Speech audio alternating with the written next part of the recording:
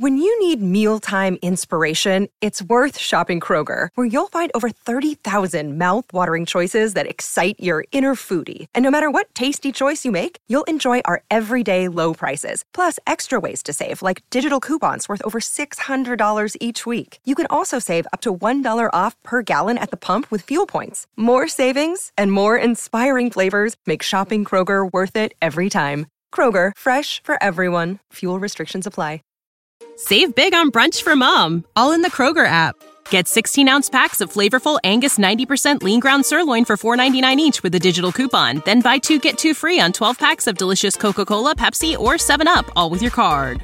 Shop these deals at your local Kroger, less than 5 miles away. Or tap the screen now to download the Kroger app to save big today. Kroger, fresh for everyone.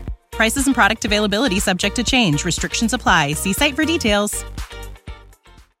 The real problem is that, like, oh, I'm just afraid of intimacy, which feels like this heroic way of saying, like, yeah, you're kind of shitty at love.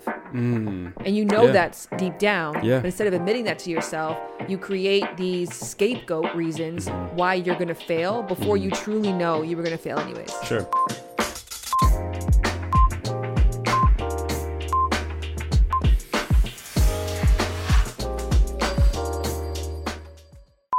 Okay.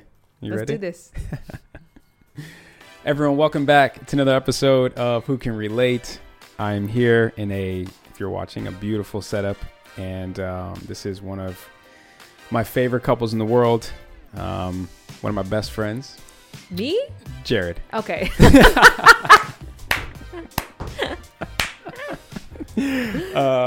Okay, cool. So I'm just going to go unorthodox. Do you know what's fascinating? I was actually thinking about that this morning. How you probably understand me in a way that 90% of people don't. Because you've experienced what most people, especially in LA, haven't. You've met everyone in my family. Oh, okay. You have literally, I always tell people, you're not going to really truly know me until you met my dad.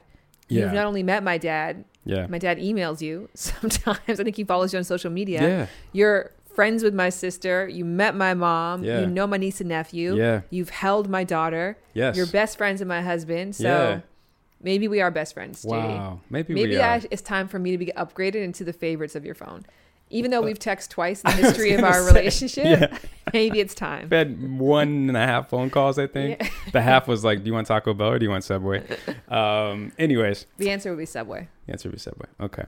So in case you haven't noticed, we have Miss Shamboody. Which, do you want Subway for lunch today? I actually brought my own lunch. Okay. Sorry. Go ahead. Sorry. Go ahead, sorry. I just got to get rid of these leftovers.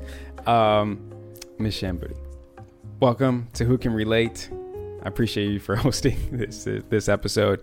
I got to give the bio. Okay, is that cool with you? Yeah, you already gave it. You should just put that cut in there. It'll be in the bonus content. Okay, fine. So we have mother, wife, author, sexologist, and I title you the queen of creating content.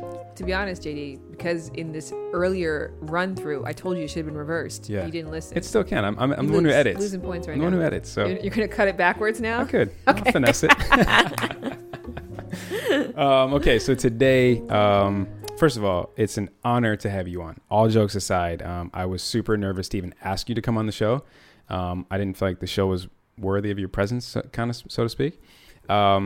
But I'm hyped. And do you know what the actual truth is, though? Yeah. I am always excited for friends to get the favor out of the way. Because now it's done. It is a big now relief. You don't know what I'm going to ask you. So you got to be worried about that.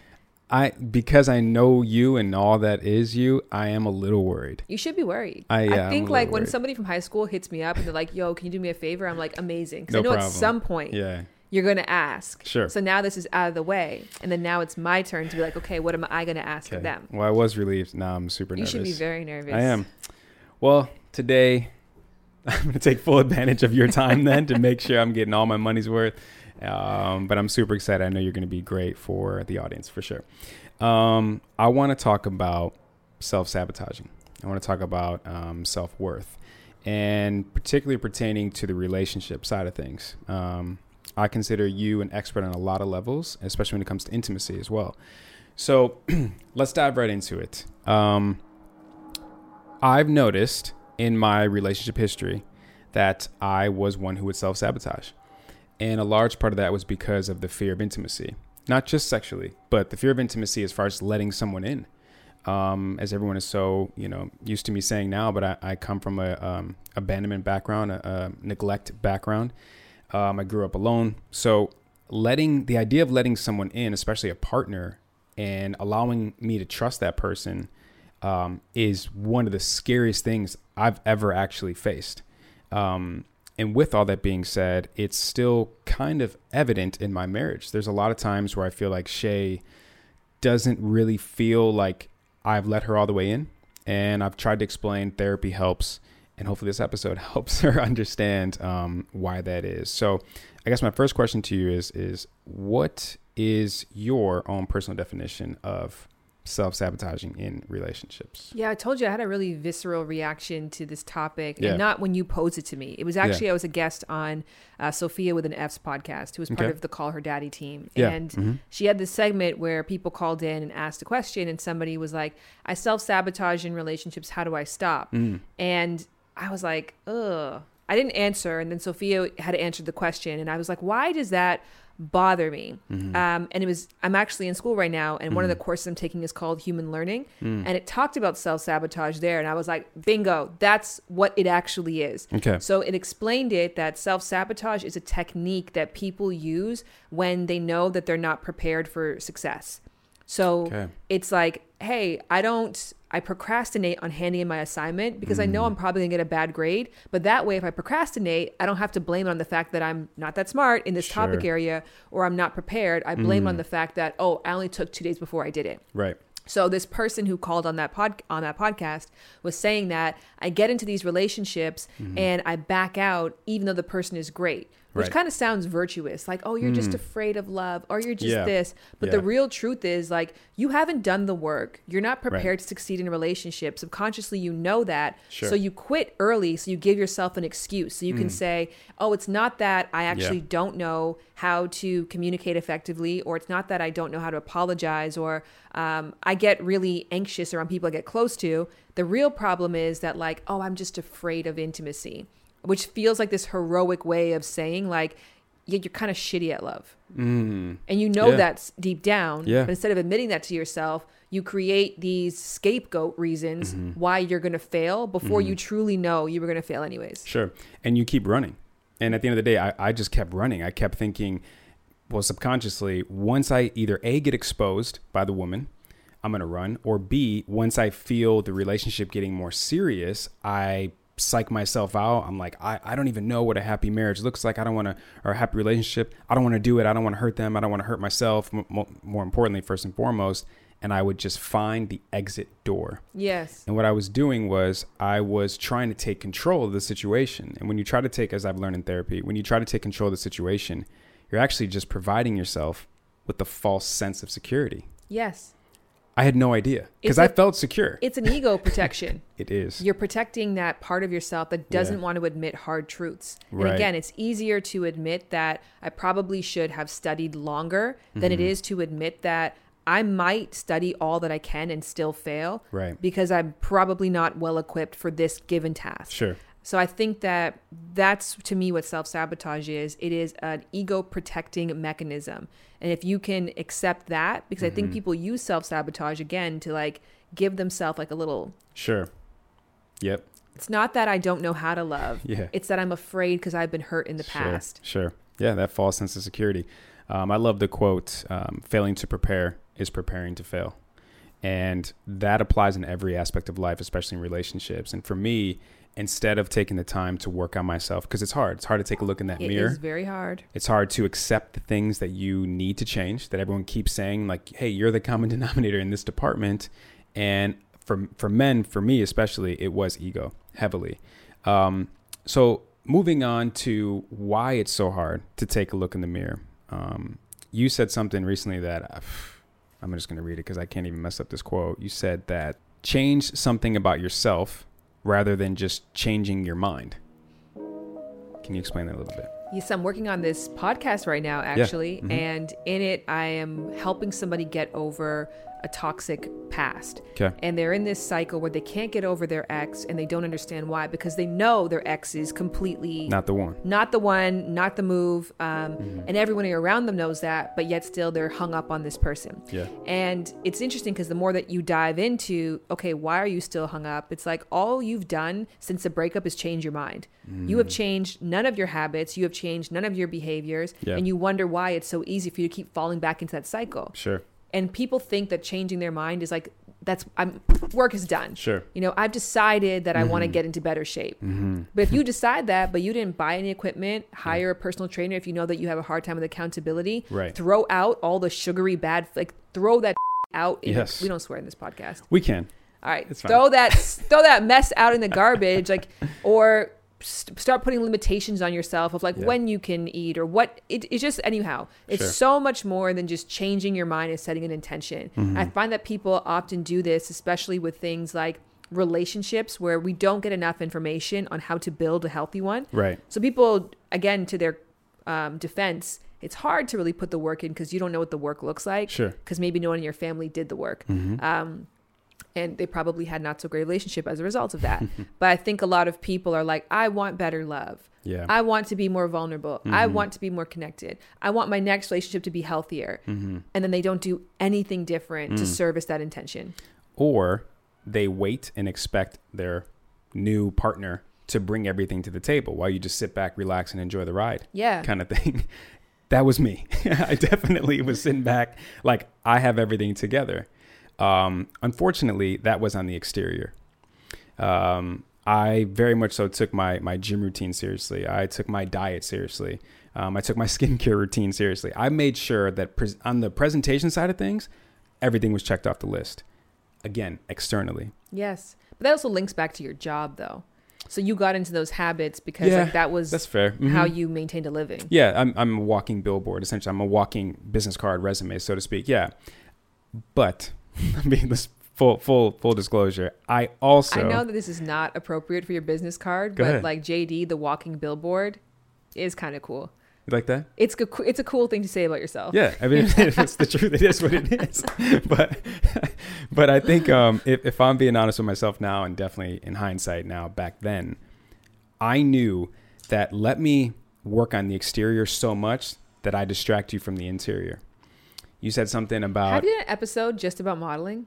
No. You God. should totally... Really? I could honestly ask a billion... Even today when you came, Yeah. I was like, I am mind blown with the fact that you work as a model, how somebody works at a financial advising Like a 9 to company. 5. It's a 9 to 5 job. Yeah. It's a lot. It's I don't know anyone like that, and I just didn't know that was like a thing. Yeah. Because even I mentor Winnie Harlow for a living. And Oh, wow. I didn't not know for that. a living. That's f***ing weird. I don't get paid to do it. But I've been Winnie Harlow's That's amazing. mentor Yeah. since her career began. I've been working with her for like 9 years now. Yeah. And she doesn't work every day. I mean, I don't work every day either. It just, this past week was wild. That was the first time I worked 5 days in a row since 2019. Okay. So it's like a good week for me is, one job a week is technically financially good, based on my standards now for money, but then 2-3 times a week is like just bonus, cherry on top kind of stuff, just extra, so to speak. So Yeah, you need to have an episode on the wacky world of a male model. yeah, I guess I could. Yeah. Okay, anyhow, sorry. Yeah, no worries. So it brings me to another quote that you said, which is, everyone needs a mirror. You can't know what you need to fix without a mirror. And you gave me the booger analogy. Yes. Explain the booger analogy really quick. See, and again, meeting my dad makes all these things yeah. make so much more sense. I didn't to, like, question it. who I am as a Yeah. person and why that would be the analogy I would go to. Yeah. So in essence, this is a Robert Greene Yes. thought, which I don't know where he got it from, but he basically said that people need an external object to see themselves physically. Yeah. We know that. Because if do you ever have those days where you go out and you're like, I look amazing. Yeah. Like I'm feeling myself. For Like sure. you just have all this confidence. And then you see a mirror and you're like, oh my I had gosh. this on my I've teeth had this whole time. massive booger, Yeah. and I was talking to people and like Yeah. laughing with my nose and everyone could see it, but Yeah. there's no possible way for you to see that without a mirror. Sure. You have to acknowledge that you can't feel the booger on you. You can't just sense that. And so the same thing when it comes to self-insight and seeing ourselves from the inside. You can't just intuitively see yourself how others see you without an external object. Sure. And that external object can be therapy. It can be critiques from other people. It might be a workbook that you do where you write it out and then you read it and you actually see yourself written on paper, see your results reflected back at you in a certain way. It can't just be like, well, I'll just think about how I feel about myself and that's going to show me who I am. Yeah. Or change the thing that I think I need to change about myself, when it's like, that may be what you think, but what does everyone else think as a common collective? I had this experience several times in relationships where I kept saying I would just take the same me, thinking I fixed everything, into a new relationship, expecting new results. Yes. And you told me yesterday that that is technically a form of insanity. When you continue to do the same things over and over, expecting new results, it's a form of insanity.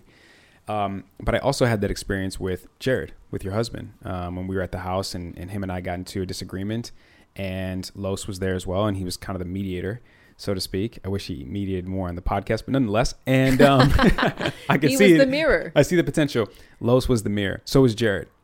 And they were the mirror because the way that they were reacting based on my actions shocked me. I had never seen, especially a grown man, have this reaction towards my actions. And it made me think, okay, maybe I am in the wrong right now. I literally had an out-of-body experience at this point. I'm like, maybe I am in the wrong. And then it made me think, nah. No. the new me, the old me, yeah, for sure. The old me would cut them off. Yeah. With no, I've learned how to say no without explaining myself. That would have been a friendship-ending moment? In the past, yeah. Yeah, years ago, sure. Because I was self-sabotaging. Because at that point, my now hindsight moment in that moment was, I care about this friendship so much, I will do whatever I have to do. You know what? Can we just, as an edit, refer to self-sabotage as ego protecting? Yes. I think ego protecting is uncomfortable to say. Self-sabotage feels a little safer. It feels safer. Yeah. Okay. Ego protecting. For women too? Yeah. Okay.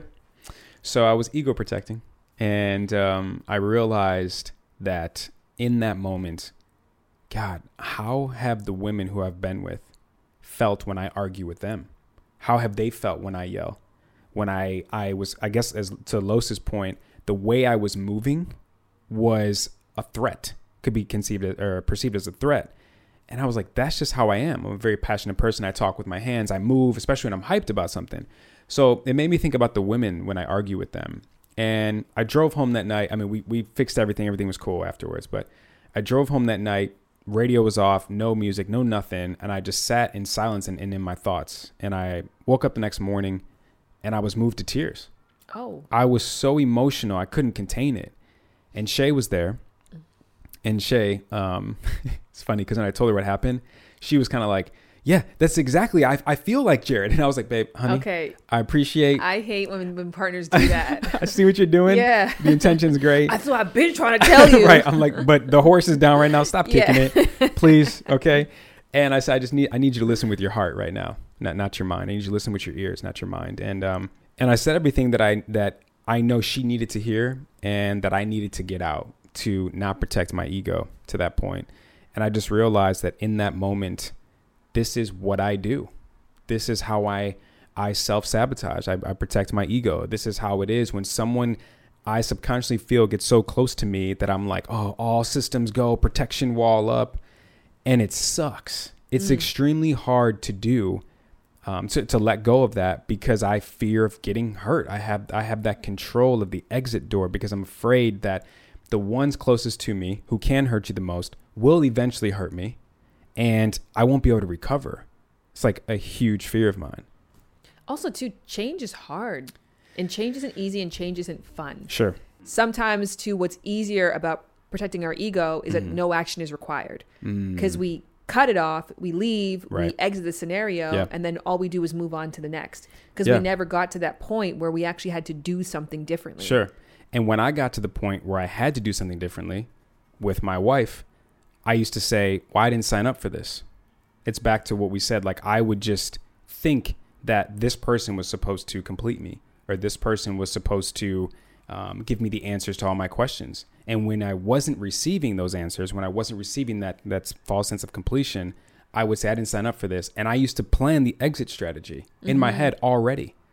And then sadly, not vocalize to that and in this case, my wife, what I was thinking and how I was feeling. It was just, I was so conditioned to run every single time. And it was like, I don't know whether it was therapy, podcast, Shay being my wife, certain people bring out different sides of you kind of thing.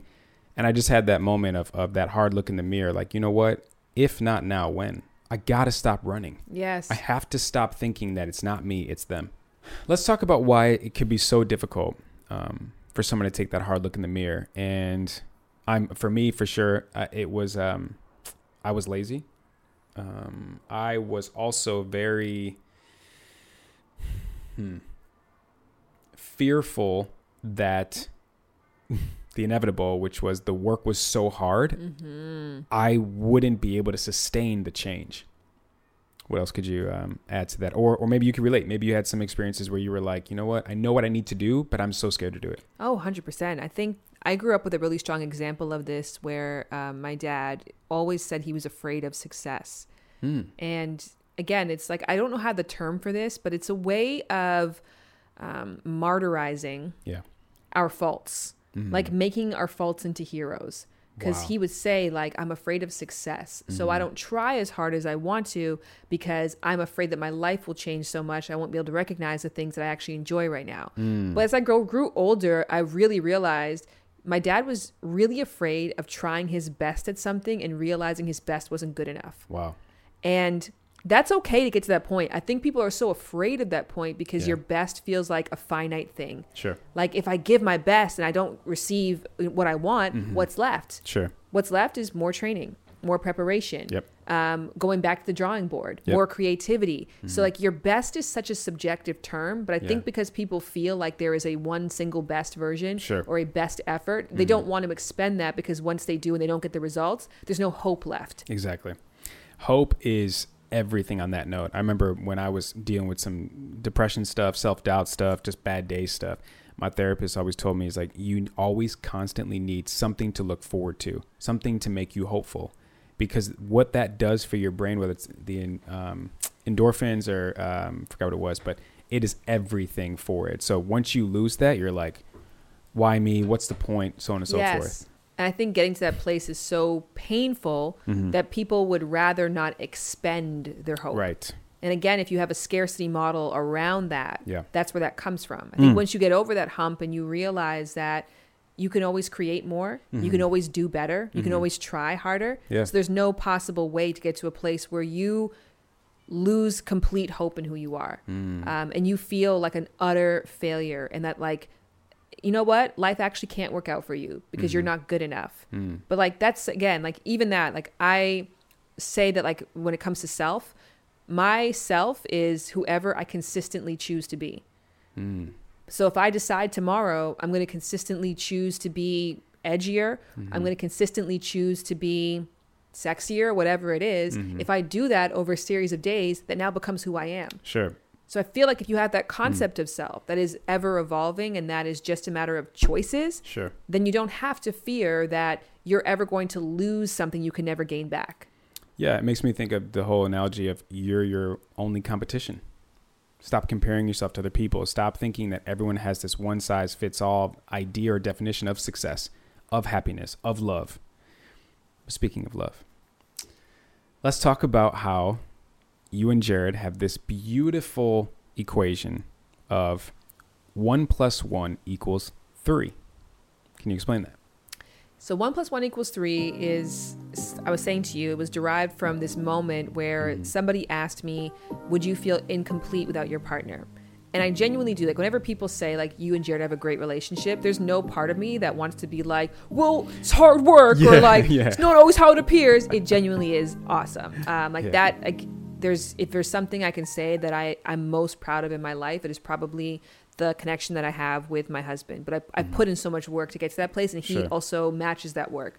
I think that so for us, the 1 + 1 = 3 means we have this amazing relationship that we cherish so much, But ultimately, if I lost it, would I be incomplete? Right. Even though it does bring so much value and joy to my life, I also think that if Jared and I stopped talking today, next week, or I don't know how long it would take, but I feel like I wouldn't lose myself by losing him. Okay. So 1 + 1 = 3 means that, like, hey, you can be a whole person who is fine by yourself and self-sustaining and happy and can generate joy and purpose within and motivation within, and then meet another person who feels the exact same way. Then the two of you can create this third really awesome thing. Right. And so the truth is, if we broke up, I wouldn't lose myself, but I would lose this third thing that means a lot to me. Sure. And that would be the loss. Right. But I'd still be standing.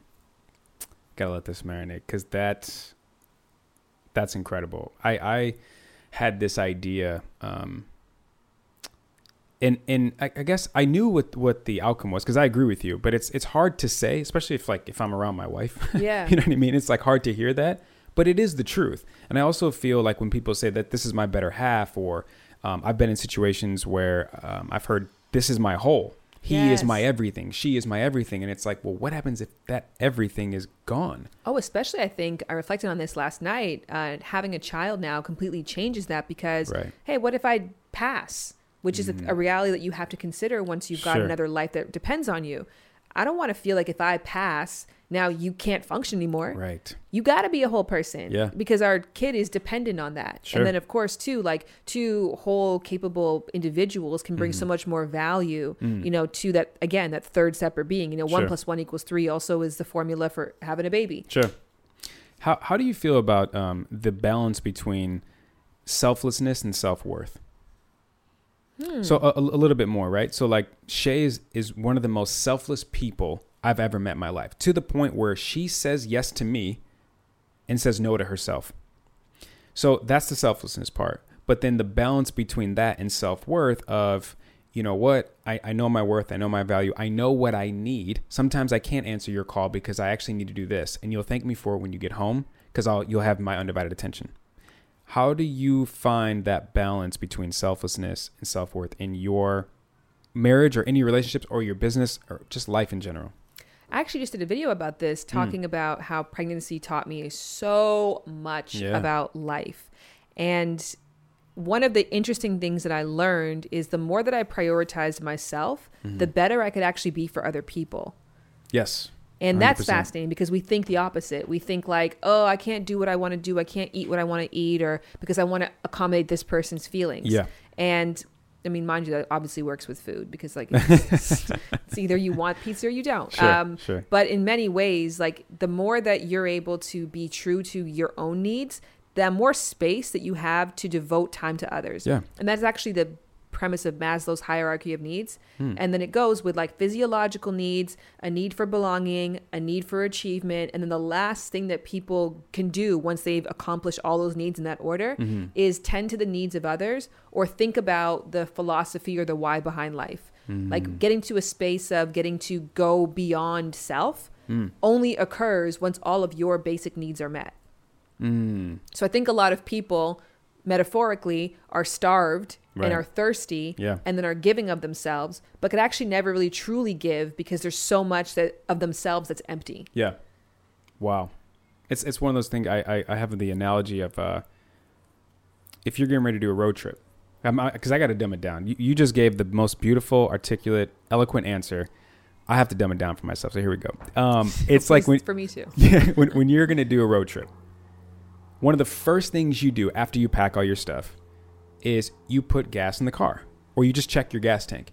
You wouldn't just start your drive on E, right? Your gas needs the TLC that you need in order to perform the way you know it can and it should perform, right? And again, back to the relationship standpoint, if you deplete yourself of all that you know you need in your love tank, back to the love language analogy, what can you then give? What's left, rather, to give to your partner? So that's why I've always said on here, self-love isn't selfish. It's important. Yes. It's essential. And the other beauty of knowing how to love yourself and your self-worth, and actually then doing those things, is now the partner that you're with knows how to love you, when to love you, how much to love you, right?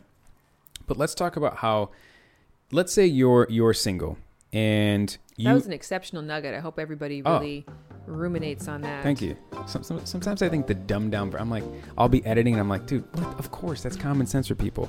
But common sense isn't so common. Oh, no. I mean, we talked about this yesterday, too, how, like, I had that arrogant mantra at the top of this year of, like, basic quotes are for basic bitches. I'm not a basic bitch, so I don't listen to basic quotes. Right. And then I, like, quickly realized that, like, no, basic quotes are there because, like, they're true. Sure. They're repeated often because they work. Yeah, they've been time and tested. Yes. And here's the most simplified version, so you'll remember that.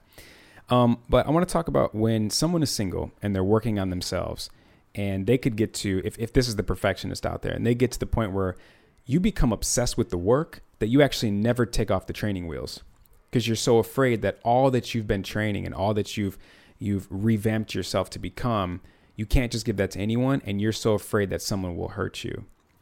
Leads me to say, can you complete yourself while being with someone else? Or should you complete yourself before you end up with someone else? I think that this kind of goes like there's more than one way to skin a cat. So both answers are cat true. Cat or cow? Cat. Is it a cat? It's definitely cat. One way to skin a cat? Let's skin a cow? In the comment section below. There's more than one way to skin a cat, but there's not more than one way to say this phrase. You skin a cat for sure. There you go. Yes, it is true that you can absolutely find love without loving yourself. Mm-hmm. But I always say this in terms of my career. Mm-hmm. Like, I'm 35 years old. I'm older than you. I mean, by a year. Okay, well, I just felt like saying that. I wanted to stunt for a second. I was like... I used to describe my journey to success like the person walking up a mountain. Okay. And for this mountain, there are ski lifts, there are cars, mm-hmm. there are dirt bikes. Mm-hmm. And so some people get up way quicker. Right. But I'm the person that and like a lot of people I'll see in the comment section of like, oh, I haven't followed you in like 10 years. And like, it's cool to see that you're here now. But it's not like that person that you're like, oh, I haven't checked in on Shambudi in like 10 years. And like, she was here before. And like, now look where she is. It's like a logical chain of events. You're like, okay, you've been walking for 10 years. So you might as well have been here by now. Right. And that used to make me really bitter. Like I'd watch other people zoom past me. Yeah. I've known multiple people who started doing what I do for a living and like got far very quickly. Sure. And what I thought was, made me feel like resentful towards that, I actually was very grateful for it because it's so much harder to tear down what I've done because I've built it brick by brick. Right. I didn't get a boost where all of a sudden I was zero to hero and I don't actually know the work that goes from here to there because I skipped over those steps. Mm-hmm. Having to do everything so mindfully makes it so, again, like the 1 + 1 = 3. It's very hard for someone to take away big core parts of who I am because I've had to earn that grain by grain. Yep. So when you do fall in love with somebody and you don't love yourself and then they love you enough to fill that gap, when they leave, I don't know if you're going to know the process to actually loving you. And you're in the same position again of hoping someone else comes along who can like fill in those for you or do that work for you. Or do it the same way that person did, which is not going to happen. Yeah. Yeah. So I think it's possible. Sure. But it's just always more advantageous to know that you can do that for yourself, especially something as important as self-love. How much is enough before you get involved into a relationship? How much completeness, we'll call it, do you think is enough as a good foundational base to then enter? Oh, I'm so glad you asked. I have a bomb-ass answer for self-love. Get it. I would date me if I had options of tons of people. Mm-hmm. I would hire me if I was in a position to hire. Yeah. In essence, if I had an option to be someone else, I would decline and I would still choose to be me. Wow. So I think that's when you know you've reached a place of self-love, when you would pick yourself. Sure. I love that because it's one of those things where you have to celebrate those wins that it took to get to the point where you can confidently say what you just said. Because a lot of people, I think, are like, oh, that's conceited or that's... Like, would you marry you?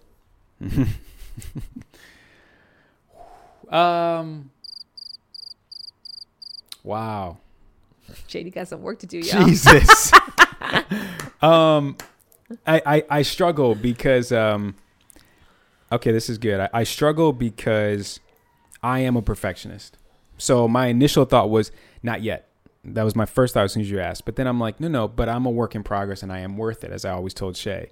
I would definitely be more inclined to marry myself today as opposed to 3, 4, 5 years ago, 1,000%.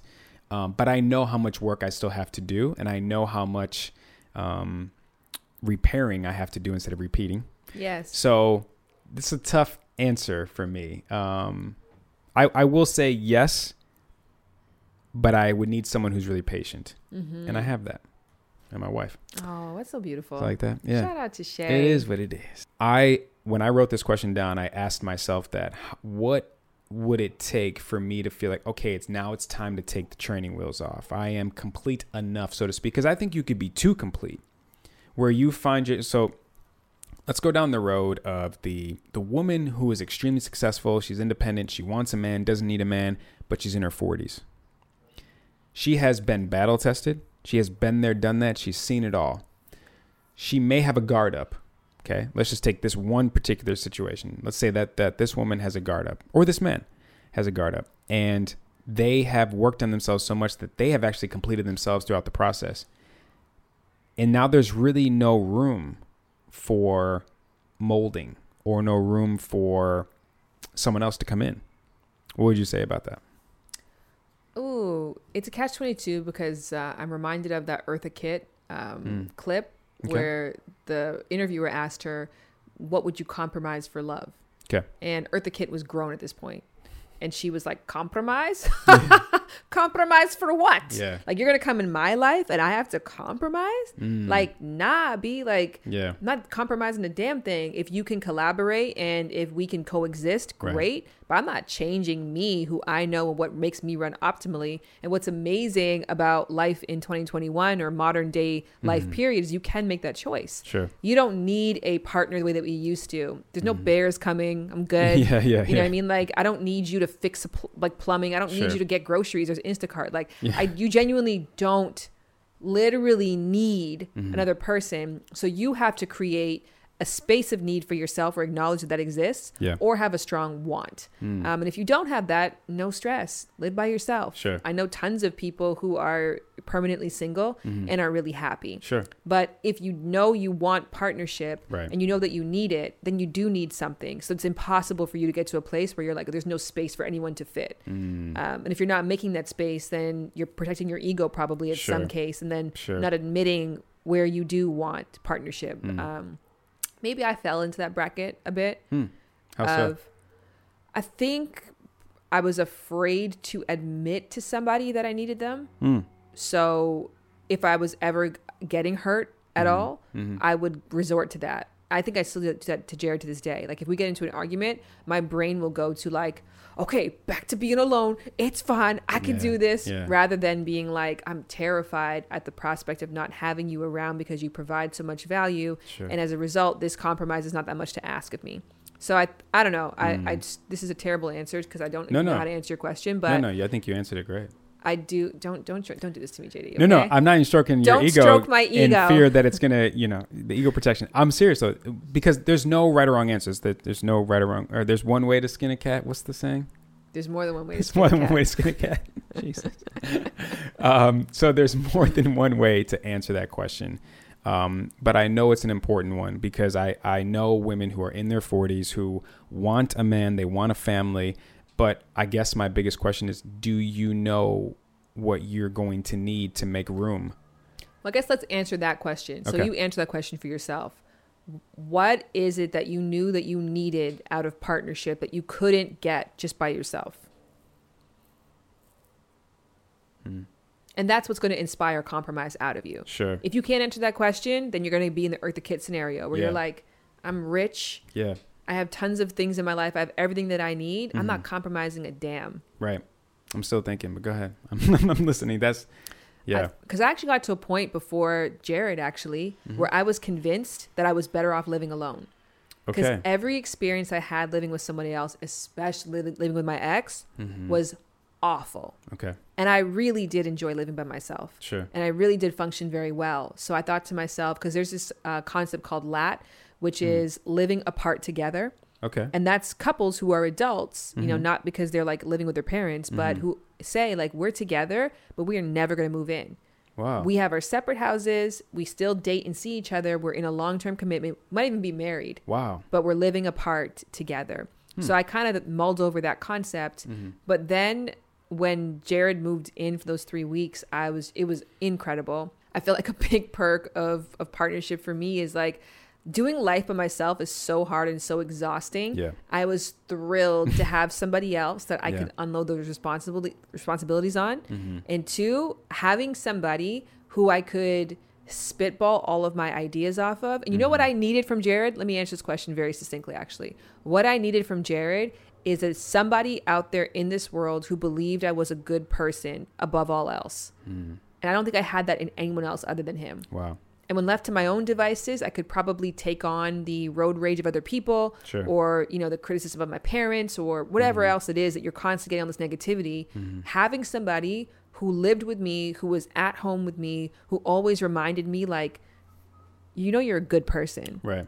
That I needed desperately. Is your love language words of affirmation your number one? No, I should actually redo the test because it used to not be that. It might be now. Okay. I only ask because I can relate to that. I mean, for me, and I sit here and think, for my answer for your question is, I knew that I got to a certain point in time where I needed a partner that I could trust. Not so much the cheating and stuff like that. I mean, like, trust that I can ask for your help. Trust that you're going to have my best interest when asking for help. Trust that you're not going to judge me when I come to you in a vulnerable, transparent way. Trust that we will get through life, because it will happen, together. We are going to work for each other, not against each other. Those were things that I so desperately craved throughout my entire life, being raised by a single mother. It's not her fault, but it's just one of the things that comes with it, a product of that environment. But that's, I think, in large part too, why words of affirmation is my number one love language, because I need essentially that hype man.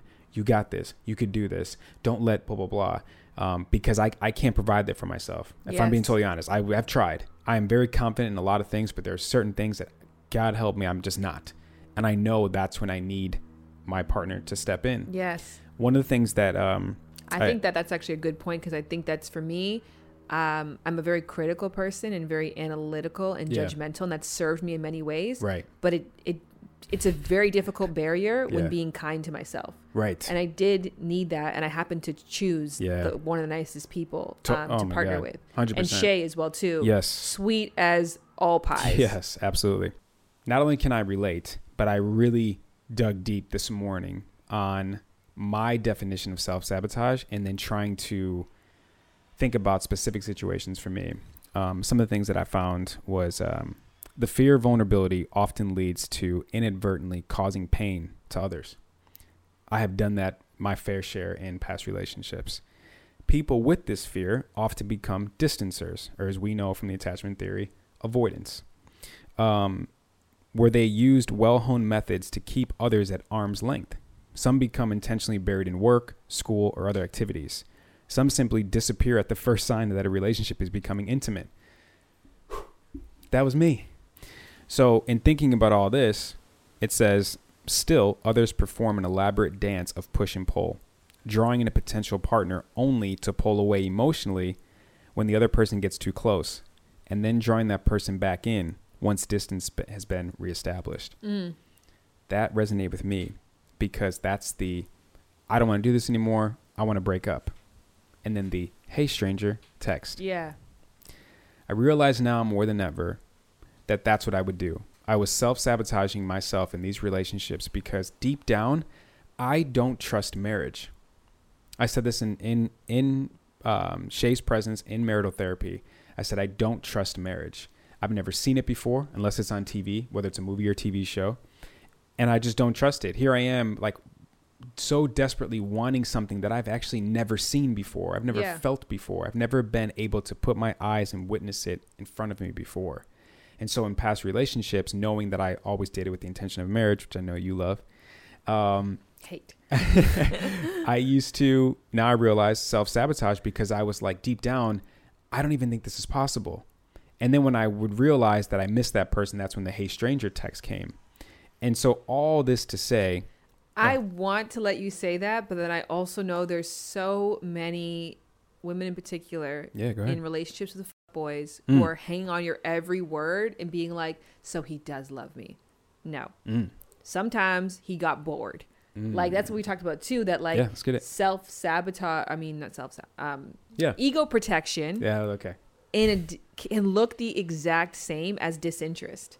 Because that, what you just described, is the dude who's like, I know that this woman is not it. Yeah. We keep using binary terms too, because Sure. it happens, of course, across the board to everybody. But the story that I hear a lot in my DMs is the story of a cis heterosexual woman who is like, yeah, like, you know, we get really close, and then he like, you know, puts space between us, and then he disappears, and he comes back, and, you know, I just know he's afraid to love. And it's just like, I don't know if it's that. He just gets bored, and then he knows that you're going to be available, so he reaches back out, and then he gets reminded that he's bored of you, and then does the exact same behavior. Yep. And so it's not that you have to try harder to like show them that you can truly Right. love them. Right. You got to just realize like we're not aligned. We aren't the same people. You don't see value in me, Right. in how much value I have to offer. It's time for me to find somebody who does. Yeah. It's no longer serving me. I have to let it go. And when you said that yesterday about the ego protection versus just not wanting the person or not liking the person anymore or the situation, that was me in one of my relationships where I remember she came to me after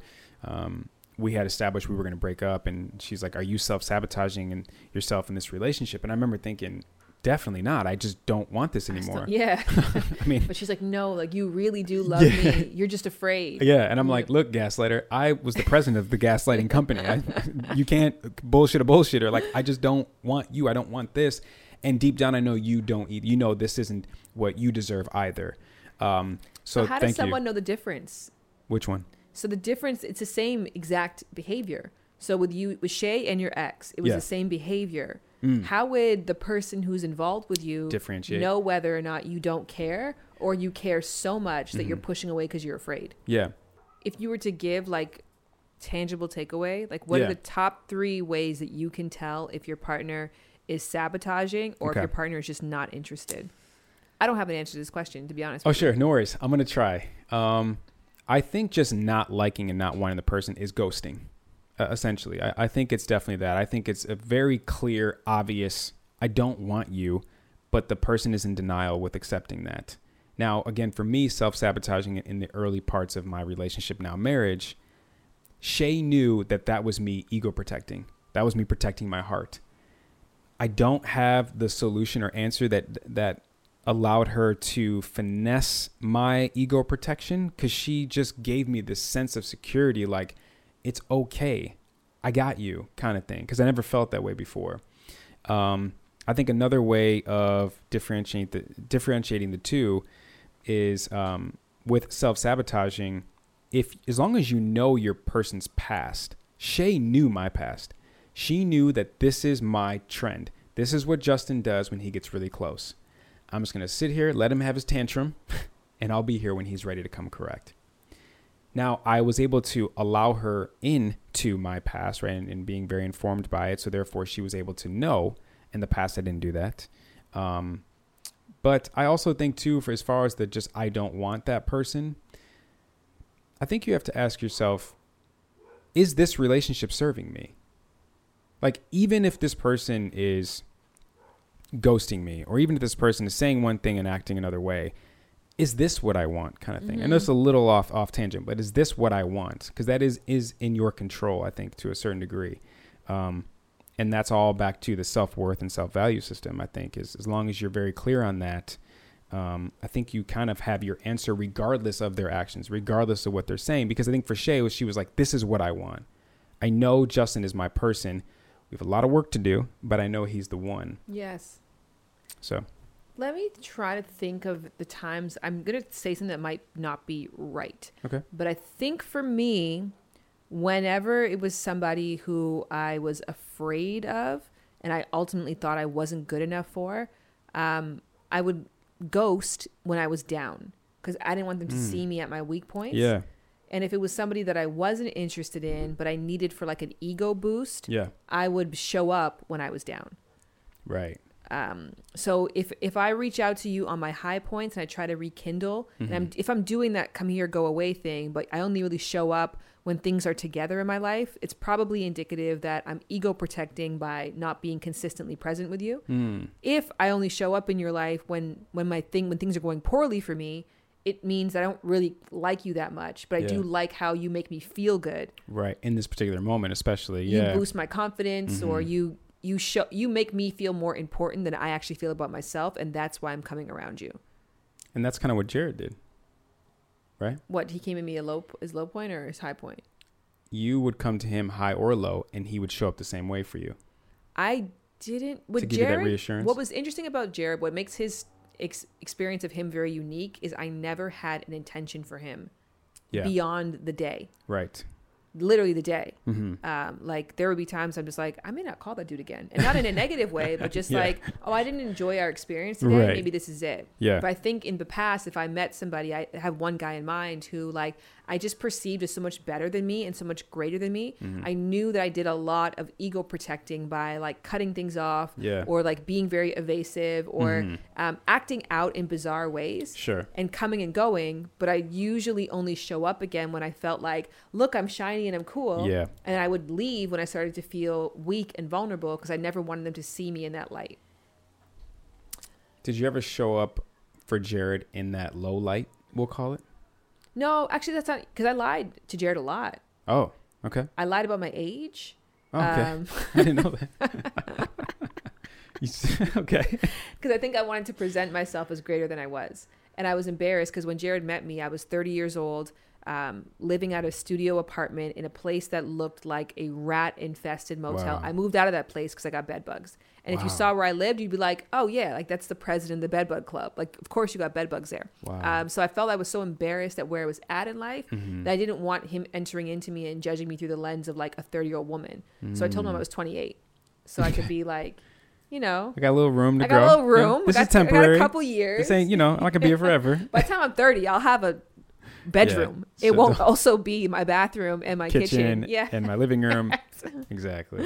Okay. Interesting. So maybe I was wrong in saying that I never did that with Jared. I did. Okay. I created a facade because I was afraid of my weak points. And maybe if I didn't care about the person, I would be like, yeah, here's all my faults, but like tell me I'm actually great, because that's what I need from you. That's what I need to feed my ego. Yeah, and that's what you're here for. Yeah. So that's a good segue for final takeaways. As we just gave a ton. Any other final takeaways that you want to add? Again, just self-sabotaging, self-worth, or anything that comes to your mind. I feel like the final point that I want to make I shouldn't look at the camera. It's not my show. Oh yeah, no. No, I'm not doing that. I hate people do that on my show. When people come on, like, I despise that. Okay. And they're like, I'm like, no.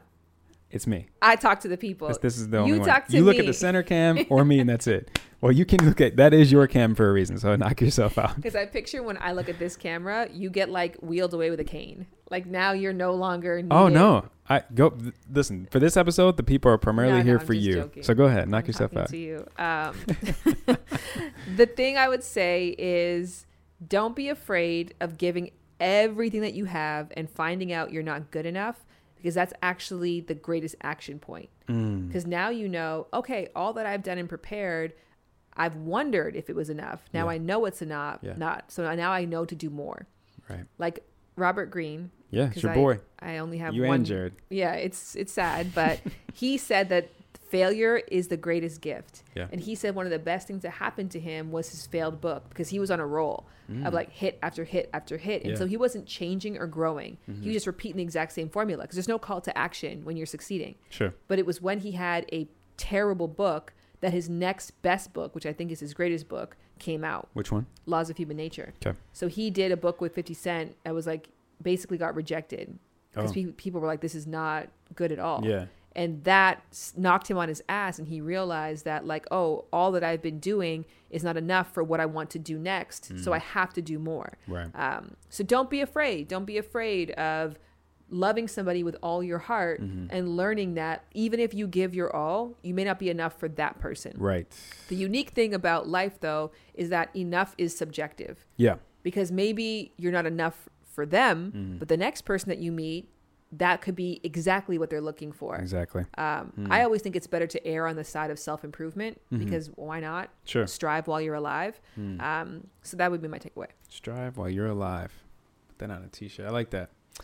It reminded me of when my therapist told me February 2017, when he checked me just No problem. He was like, look, I just ended my officially, finally, like completely severed all ties. He said, you're always 1 foot in and 1 foot out in relationships. And I tried to deny it. Nope. He said, you're always 1 foot in, 1 foot out. And he said, the problem, Justin, is you're never going to fully be able to see a relationship in the most beautiful way possible and all that it has to offer until you're finally all the way in. And he said, why do you think you're always 1 foot in, 1 foot out? And we came up with self-sabotaging and stuff like this and childhood stuff. He said, but I'm going to give you the best thing I can give you, which is relationships are always a win-win scenario. The obvious win is if it works out. But there's still a win in if it doesn't work out. Because number one, realized you're capable of actually trying something with all fear right in front of you to know at least I was able to show up. At least I could be both feet in this relationship, not just one. That's number one. Number two is even if the relationship doesn't work out and you realize it's no longer serving you, so let it go, you're going to have so many life lessons and relationship and love lessons and communication lessons and conflict resolution lessons to take into the next relationship. And he gave me all of these analogies. They're way too long for this. But the point is that the 1 foot in, 1 foot out situation is never going to work. I know we know that. Because then when it fails, you're like, oh, it's because of my other foot wasn't in. You always have that crutch. Yes. And when you get rid of that crutch and you have nothing to necessarily lean on, to roll with the metaphor, you're still going to fall eventually, aka fail. But when you completely submerge yourself into love, into your relationship, there's always going to be a win-win as long as you continue to have that glass half full analogy of I will gain something from this, whether it's my life partner or all the life lessons I need to find my future life partner. So I'll add that. That was great. Okay. Looking at the camera again. Stop flirting with me, people. That's the real problem. Come on now. Okay. Time for the fun part. Not that this wasn't, but the round of rapid fire questions. Have you ever watched any of Who Can Relate's episodes? Yes. Oh, you have? I watched it. I watched the Enjoy the Podcast one. Okay. Yeah. Any other ones? I'm sorry. I watched the clips, JD. God damn it. I did watch the Enjoy the Podcast The reason why is because these round of rapid fire questions, if you've watched the show, you would know what they're coming. But it's good that you don't, because I'm going to get the raw reaction. There's 5 questions. Question number 1 is every time I have a woman on the show, I selfishly ask this because my daughter is now a teenager. I know there's a lot of things that I won't understand, but I will do everything I can to try. What advice would you give your teenager self? Oh, man. Take your time. In all honesty, I would educate myself on my biological drives. I would educate myself on just biology, period. Okay. Like what happens with love, why it is, not to get crass, you feel such a strong urge to be penetrated once you hit 16. Yeah. What is that? It's happening. Why are you driven to risky behaviors? So I think I would tell myself a lot, because I did a lot of things because I was driven to do them. Sure. But I didn't understand the drives, so I never tried to mediate those drives.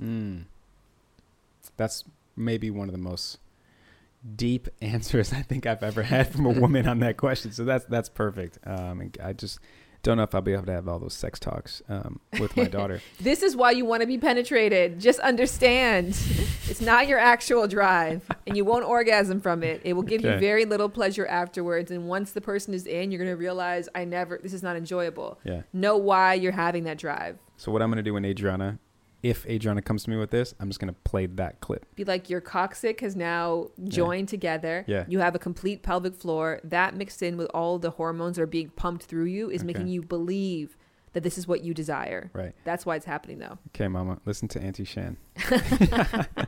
Question number 2. What would you do if you knew you wouldn't fail? Ooh, you know what? I actually apply this to dating and relationships a lot. Okay. Because statistically, I believe it's 80% of people will find a long-term partner by the age of 40. Wow, 80%? It is a crazy high number, and that's based on the Singles in America study. So it's an American study done by Helen Fisher, who's a great mind in this space. That doesn't exist for careers. No. Like 80% of people will find a career that's fulfilling. 80% of people will be healthy. No, nothing. So Just this is love. the one space that you can actually behave as if it's going to work out. Okay. So then when you do that, I'm going to actually plug myself right now, that I'm starting a program. It's called Happy Main Character Energy. And in essence, it's exactly what you just said.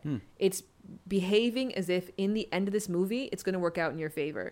This movie was written for you to be the protagonist who gets what they want. Yeah. So you can give yourself to every experience because you know it's a part of the journey that ultimately leads you to happiness, the happily ever after. Yeah. Yes. Interesting. Wow.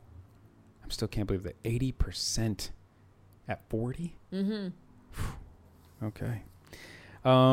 Question number 3. What's one motto or mantra you live by? We know it's not the basic quote, so whatever. I'm going to go with, in this life, we all have trouble, but when you worry, you make it double. In this life, we all have trouble. It's that song. What in song? this life, don't worry. Oh, Be be happy. happy. Okay. Don't worry, Yeah. be happy. And I've been using that quote for a long ass time. I love it. I actually had that yesterday because I'm going through a rough internet time. Okay. It goes in phases where it's rough for one of two reasons. One, my engagement's down, which is linked to my livelihood. So it does like spark up Sure. feelings of fear in me. My engagement was down and then my engagement went up, but it went up for negativity. And so then it was like back-to-back hits of like, this is like a very anxiety-driven place for me. Sure. And then I was like reminded of that song of just like that worriness, one. And then two, my dad has this analogy that I love. Okay. He said, it pertains to social media, but I'm sure you can find it to something that's not as seemingly frivolous. But a lot of people go to the park and sit beside the dog shit. Okay. So when we dwell on the negativity on social media, it's like you're at a park. Yeah. It's beautiful. There's things happening. Most of the comments are positive. Sure. But you are choosing to sit beside the dog shit. So sit somewhere else. Me and Jared sit next to the dog shit. Jared. Los is Jared's sitting, putting his nose in the dog yeah. shit. Los is at the like on the tower, like the bird's eye view, just chilling, just seeing it all. He's throwing a baseball with somebody. Playing frisbee. Playing frisbee, exactly. Yeah. Doing everything. Okay, question number 4. What do you want to be known for when you leave this earth? So think legacy. Happy main character energy. Okay. Like she made life look fun. Like that Yeah. was a life worth living. I love it. Okay. Last question. What does Shan Booty admire most about Shan Booty? Oh, wow.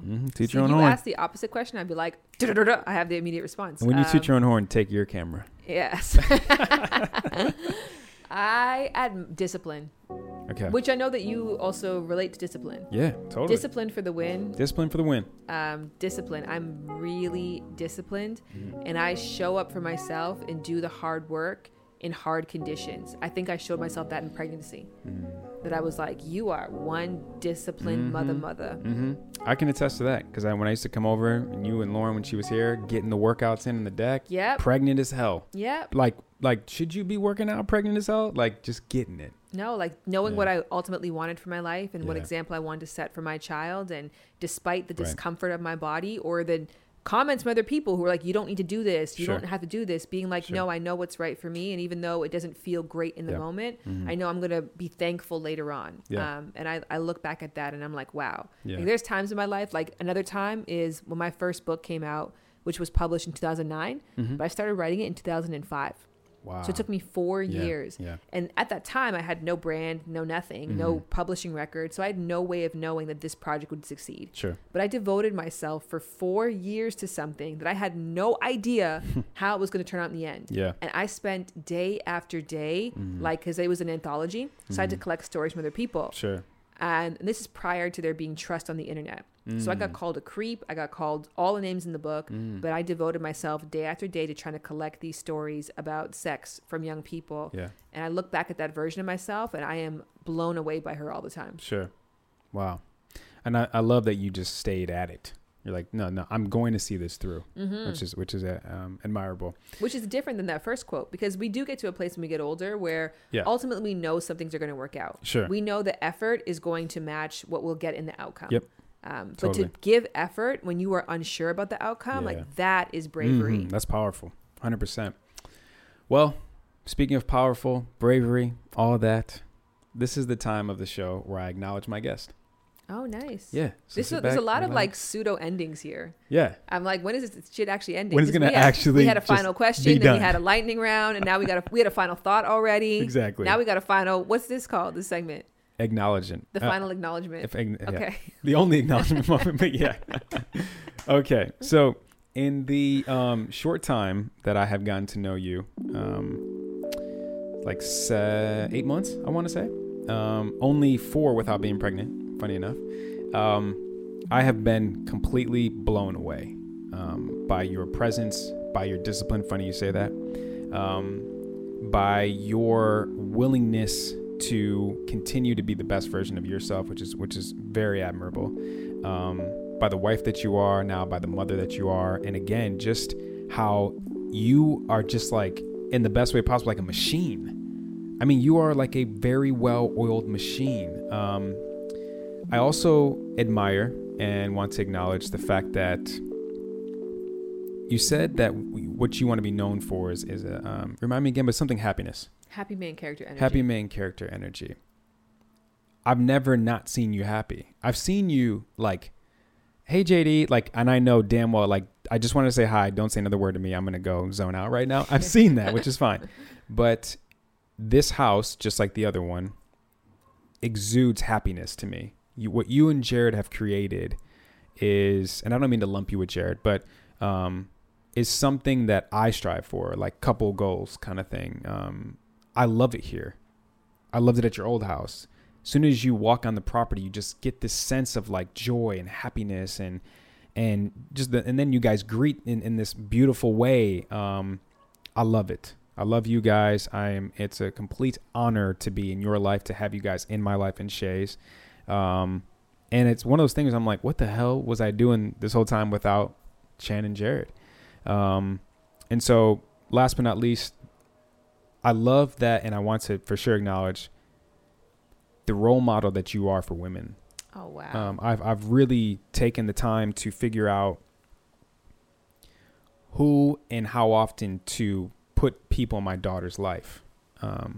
I was ecstatic when she met you because I was like, this is a person that you need to pay attention to, that you can learn from, you can listen to and watch and learn kind of thing. But I see in the comments, I see your platform, the role model that you are to women and how they look up to you. And that is very difficult, I think, to say nowadays to people.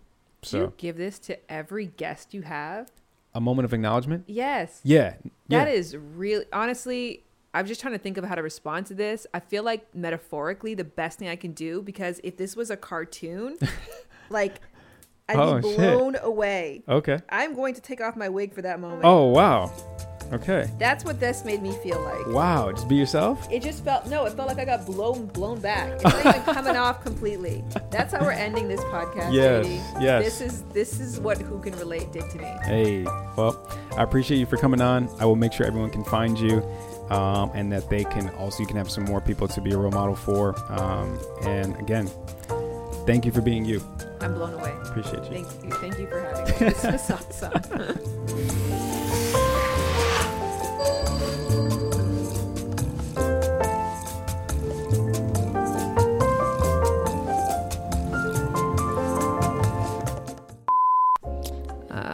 Right. I'm putting this on silent because there is nothing on a Saturday That's right. that is going to be that interesting. I wrote down for your bio, mother. Oh, first. Right. Is that all right? I don't know how I feel about that. I know. I'm sort You know what? It's the last thing in my bio. That's not. Okay.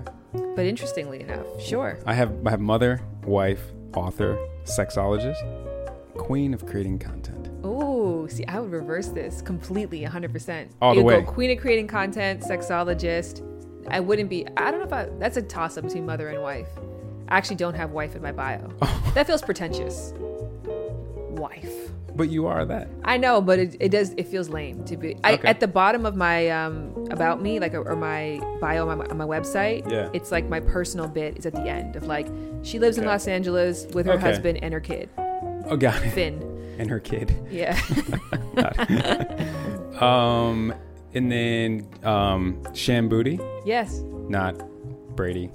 Not Boudreaux. You could do Boudreaux. I mean, this is the thing. It's a unique. I hope this is the actual intro, JD. I hope you're not gonna go like. You want me to keep this in there? Welcome, and no, this is the intro. You just said it. I am gonna welcome. It's great.